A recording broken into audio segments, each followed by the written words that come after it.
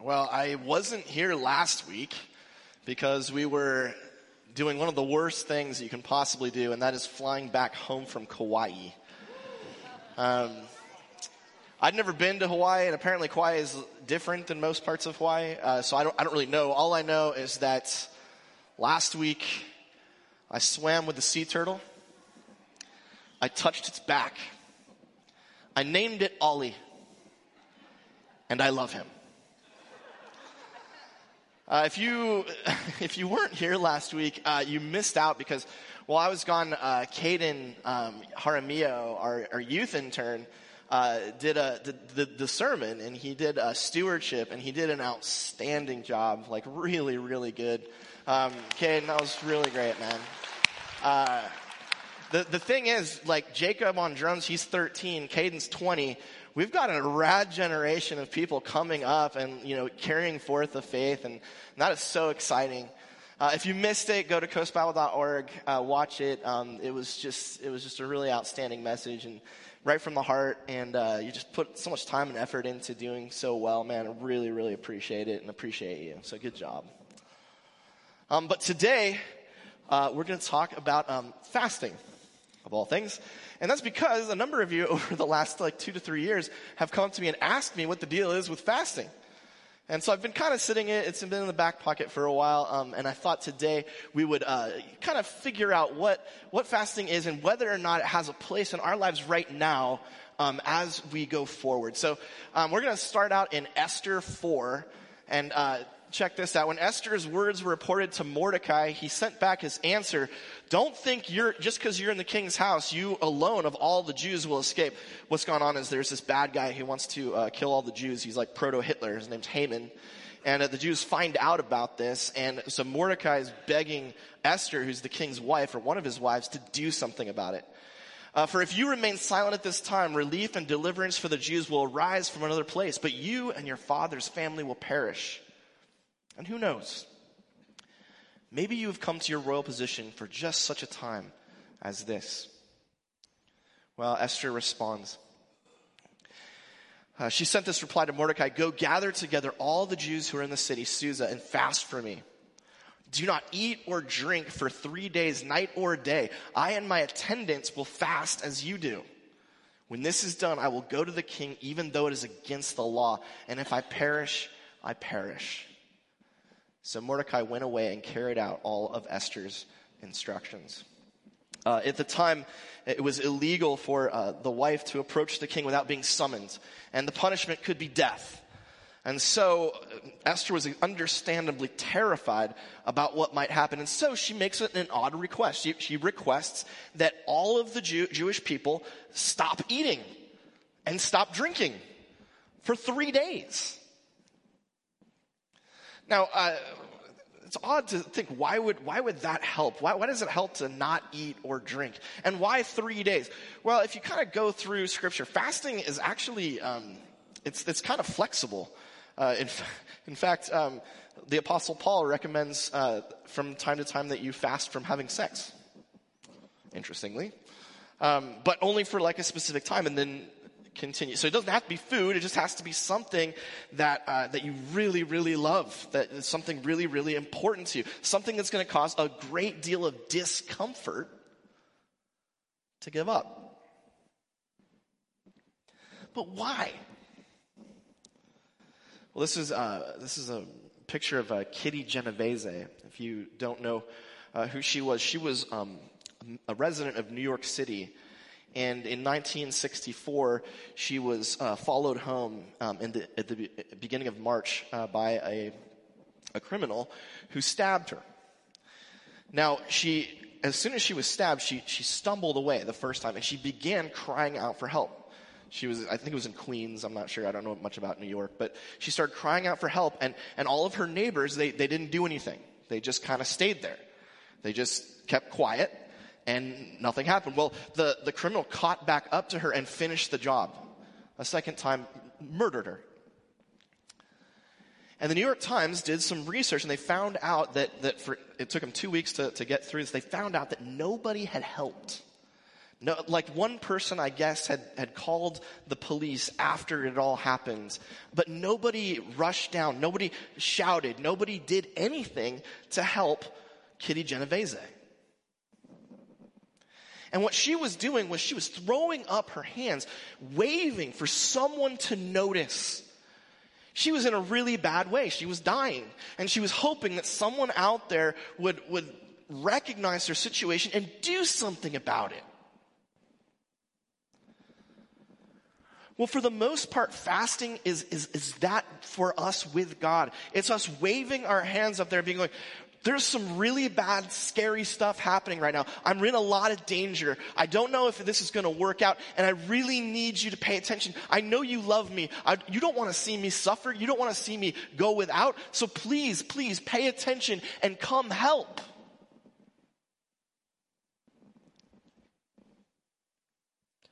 That brings up an interesting question, right? It's like, well, does God not see if we don't do this? Moreover, how many people are supposed to be doing this? I mean, Esther has all the Jews of Susa. Is there like a number of people who are supposed to? And does that impact the way that God responds to us? I'm going to say no.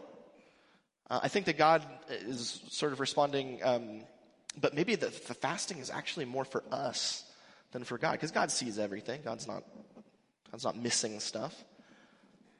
Nevertheless, the first thing in your note sheets, when you have a really big ask, it might be time to fast. A really big ask.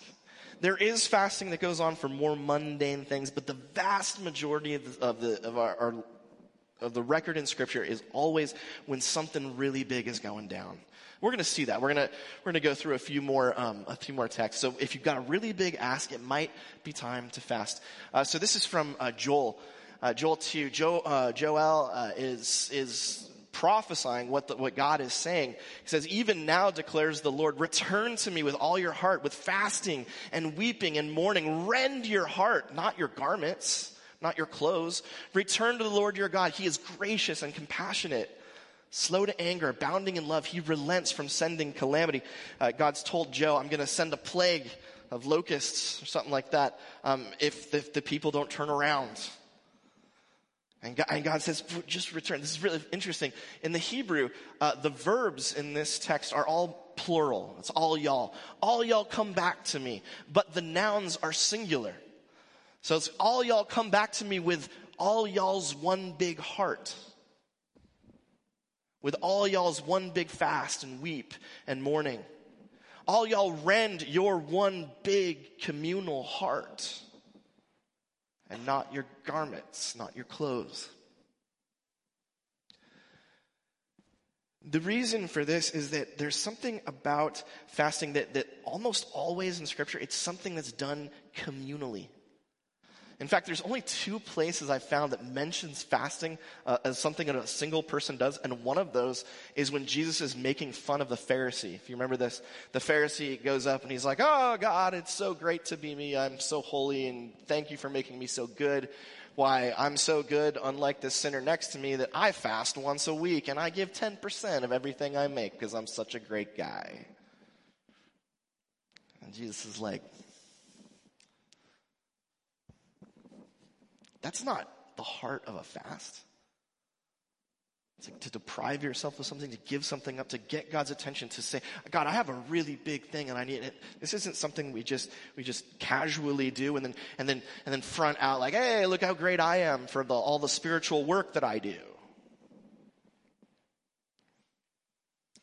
Instead, almost always, fasting is something that when you got a really big thing in your life, like Esther did, you've got a really big ask, and you gather people around you.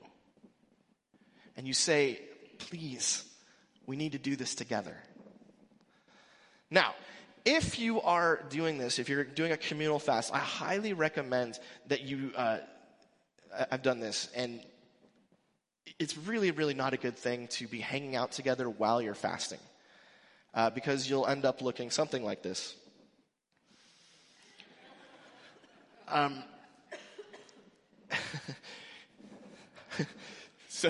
So our Muslim friends, they have Ramadan. You've heard of this, where for like, I don't know, 40 days or something like that, they don't eat breakfast or lunch. And they do surveys of Muslims. They say it's really important to try and be alone as much as possible until you eat. Because there's something about hunger that makes us cranky, hangry. And so while fasting is a communal event, it's also it's something that's really, really uncomfortable and can cause us to become really, really mean. Why would God want us to do this? Well, at the very least, we can say this: fasting is better when done together. Okay, fasting is better when done together. It's something that we're supposed to gather people in, and I think the reason for that is what God wants to see is He wants to see the other people of faith coming and being and showing solidarity with the person who has the big ask. For the person who's really in crisis, what God wants to see is that person not facing that crisis alone, but instead facing that crisis with others who are willing to give up, to have discomfort, to suffer in order to show God how much they love the person who needs the love right now. And it's also pretty good. If I'm going to suffer, I'd like to know that you're suffering too. This is a fantastic text. This is amazing. This is from Acts 13. Now in the church at Antioch, there were prophets and teachers: Barnabas, Simeon called Niger, Lucius of Cyrene, and Menan, who had been brought up with Herod the Tetrarch, and Saul who would become Paul. While they were worshiping the Lord and fasting, the Holy Spirit spoke. The Holy Spirit said, this is the only time I think that the Holy Spirit speaks in the Bible, "Set apart for me Barnabas and Saul for the work to which I have called them." So after they had fasted and prayed, they placed their hands on Barnabas and Saul and sent them off. They blessed them and commissioned them. I think this might give us a hint at the heart of why God calls us to fast, why it's important to God that we do this. Because it's probably not the case that they were, worshiping and praying, and then an audible voice said, "Set apart for me Barnabas and Saul." I mean, that's possible. God does talk, apparently, sometimes. But the Holy Spirit never speaks in the Bible. And the only other time that something like this happens is in Acts 15, where after praying and consulting, the church in Jerusalem says, "It has seemed good to the Holy Spirit and to us to do X." Giving the sense that there's as you're fasting together, as you're praying together, something happens within the community where you begin to discern or understand what God has for you, what God has for the community.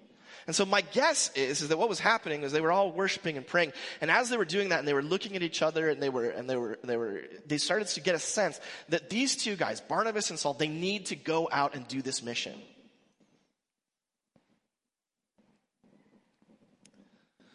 For a long time, scientists believed that fasting was really, really bad for you. And that's because most of us know that when we're hungry, we don't feel good. We're mad. No one likes to be hungry. However, just over the last couple of years, the thinking on this has begun to change because, of all things, of a fad diet, the intermittent fasting. Anyone here done the intermittent? Anybody? Okay. Yeah, it's...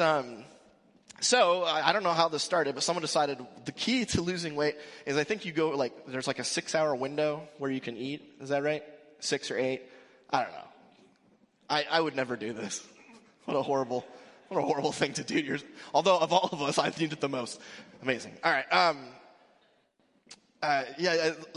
So if you just limit your consumption to those times, then you end up losing weight. You trick your body into being full and then end up consuming less calories. And there's various different ways of doing the intermittent fasting. Some of them are really intense, where it's 600 calories 2 days a week, something like that.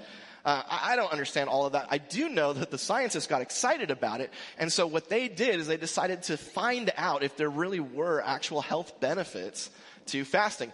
And so what they did is they began forcing mice, to fast. That's what the scientists do whenever they want to find out about how something's going to affect humans, because human DNA and mice DNA is actually really, really close in terms of how similar we are. And so when we find out experiments done on mice tend to have the same effects on humans.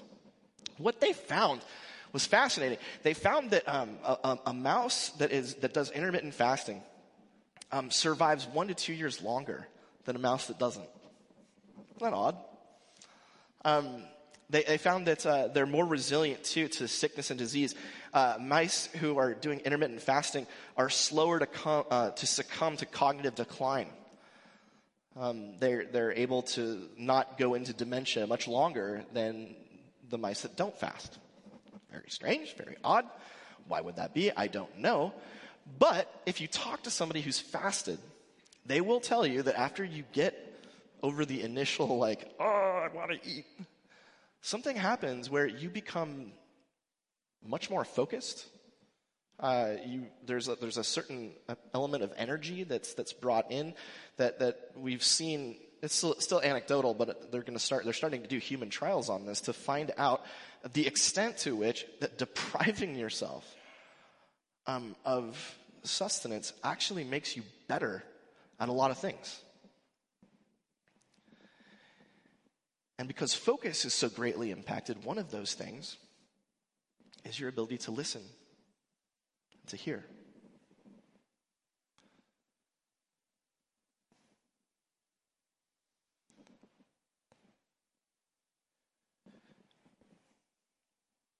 Silence is really hard for us in this culture. We don't like it. It's fascinating to me. I mean, I know that if I were a kid, I'd be doing the same thing. But you see these kids now; they literally never have the AirPods. What's that what they're called? Earbud pods, whatever they are, out of their ears. Which is why Sam grows his hair long, to cover up his ears so that he can hide. Oh, he's clean. Good job, buddy. Proud of you, man. Cutting out that 45 minutes. Well done. We want to constantly be distracted, engaged, and that actually makes it really, really hard for us to listen, not just to each other, but to God.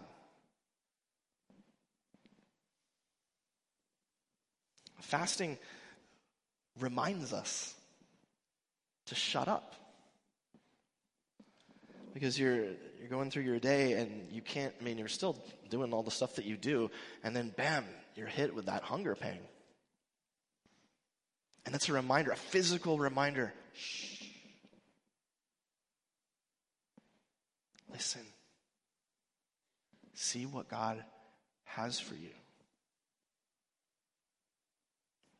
And then if you're doing that in a group of people who are supporting you and fasting with you, you come together and you discern amongst each other, what did you hear when you were hungry?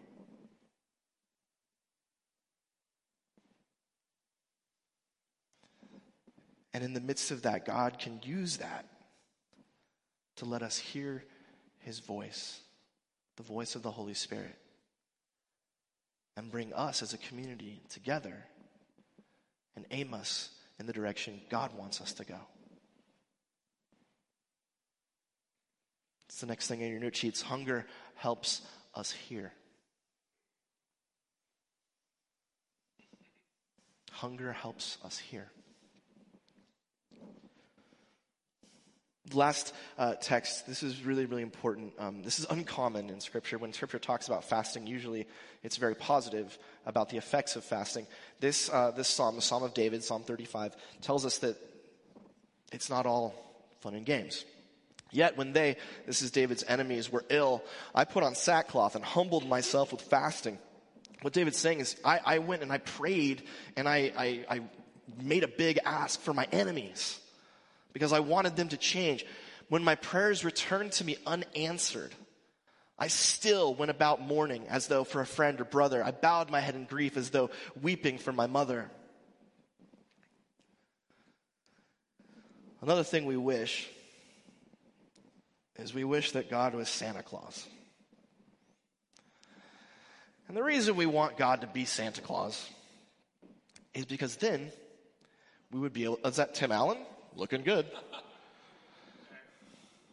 We want to be able to control God. You see, with Santa, if you're good, he has to give you presents. That's like the rule. He's governed by the rules, and the rules are, I'm good, I get an e-bike. I'm bad, I get coal in my stocking. And there's nothing Santa can do about it. He's like, boy, I really wanted to keep Tom from getting that e-bike, but elves, we have to do it because he's been so good this year. And that's the same thing we want from God.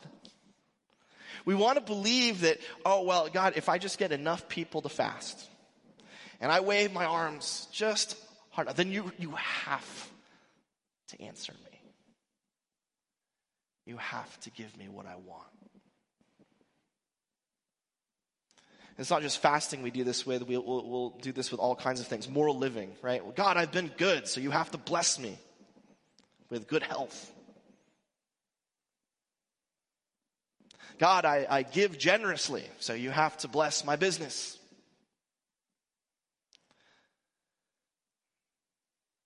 The fact is, God doesn't have to do anything. In fact, when God revealed himself in the fullest way, he did so by having Jesus, with whom there was no flaw, suffer and die to save the world. And even Jesus said to the Father, take this cup from me. And the Father said, no.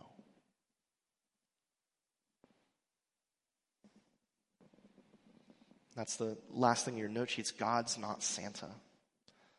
Nothing, not even fasting, not even moral living, not even giving, nothing. Nothing can force God to do what we want.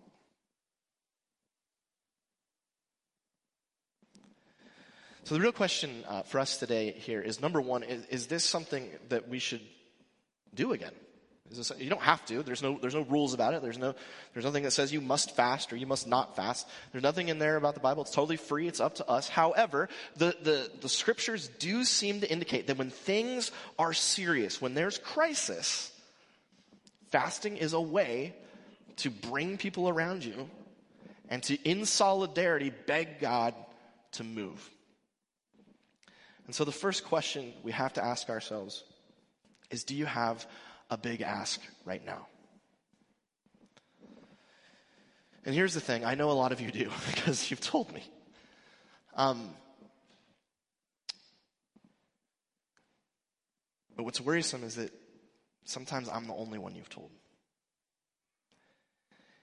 And maybe what you need is more people around you to ask to make the big ask. I think that's the next question. Have you tried fasting? Third question. Do you have friends who will join you? One thing to note is that just because, you've got a big ask, you don't have to tell people what that ask is. You don't. We can avoid gossip. We can avoid, spreading rumors and all that. All you have to do is be like, hey, I trust you enough to say, will you join me right now? And you can tell them it's a simple fast, breakfast and lunch. Or it could be some huge thing if you really want to punish yourself. There's freedom in it. You do you do it the way you want, but you need to bring people along.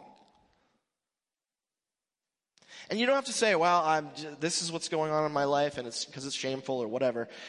All you have to say is, I'm in trouble. We're the people of God. Will you please do this with me? That's it.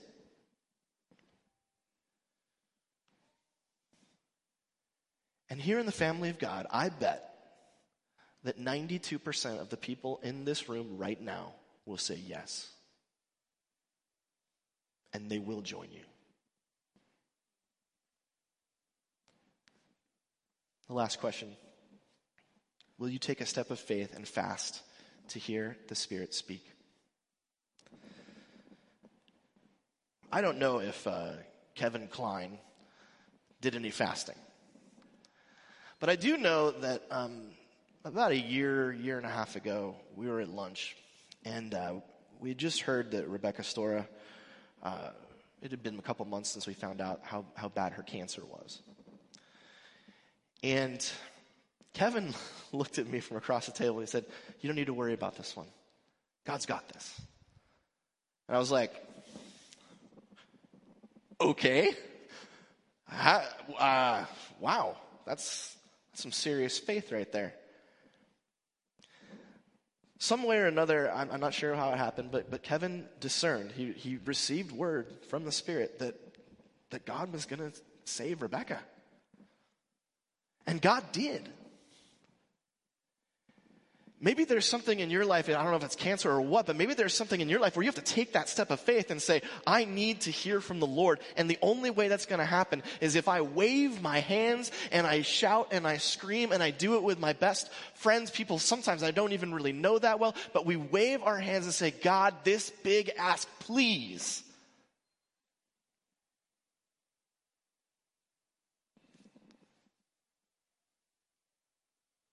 And we're willing to suffer.